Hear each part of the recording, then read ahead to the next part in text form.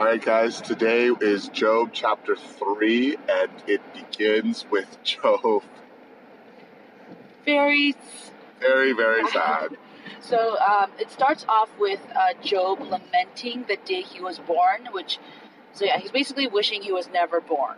And so for any of you that have gone through suffering, again, this is a book about suffering.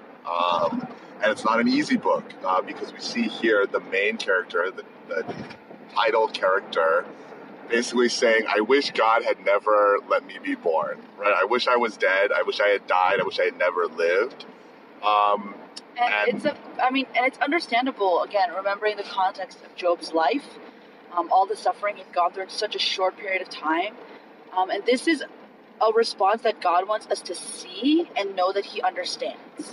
And definitely, we encourage you to read more of Job than the ones that we listed this week, because I think one of the things that is often the most difficult with Job is in our very culturally Christian, but not always actually Christian churches, when we read Job and suffering, a lot of times we think that Job is not the right character and his friends sound way more like our churches sound. Yeah. And so I think here to just acknowledge that, when we suffer and suffering is real, that God hears it and God acknowledges it and he knows it. Yeah, so when we see people suffering, truly suffering, and they say stuff like this, like our job isn't to judge them or to correct them or to say that you should say this instead. It's to let them speak. Yeah. Let them be heard. Because later his friends don't. Yeah, his friends do not listen to him. They're quick to judge him. And in the second half of this chapter, I think we see really what it is that makes Job, quote unquote, righteous before God in a lot of what he says. Is he asks this question, why? And I think it's easy for us because we have gotten used to that being not a genuine question, but I don't know what the right word is, right? Like an existential question. Like right? You don't really expect an answer all the time. Yeah, people go like, why, God, why? Like, even for me as a pastor, I think one of the funniest things is always when somebody asks me like, well, why does God allow suffering? But they're not actually looking for an answer. They're looking to score points and end the argument. And Job here is not doing that. He is crying out why to God.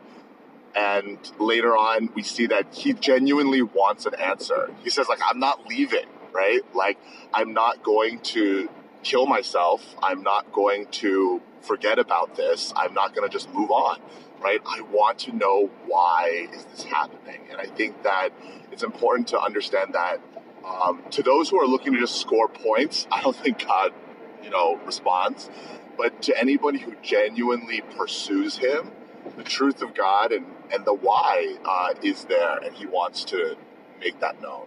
Yeah, and so we don't have too much to say about this chapter. I just hope that this is a chapter you can remember when you do see someone suffering, that let their response be their response. Really hear them. If you actually read the next chapter, as soon as, it's not part of our list, but immediately his friends are like, well, maybe you shouldn't say that, or like, maybe you did something bad, Job. And I really hope that's not the way our church behaves when we do see someone suffering. Yeah, and I think even in response to seeing suffering in the world, let's not settle for easy, trite, and false answers.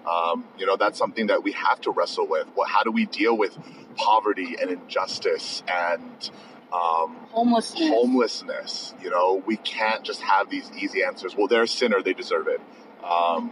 We saw that in the New Testament too, where Jesus is like, why does this man born blind? And everyone's like, because he's a sinner? Because his parents are sinners? And Jesus is like, no, that the glory of God may be revealed. Right. And so I think that that's something that, even for those of you that have questions about God, know that your questions are valid. And as long as you are pursuing the answers, Jesus says he is the truth, and therefore he will always be the answer. It won't be an easy answer. It won't always be a comfortable answer.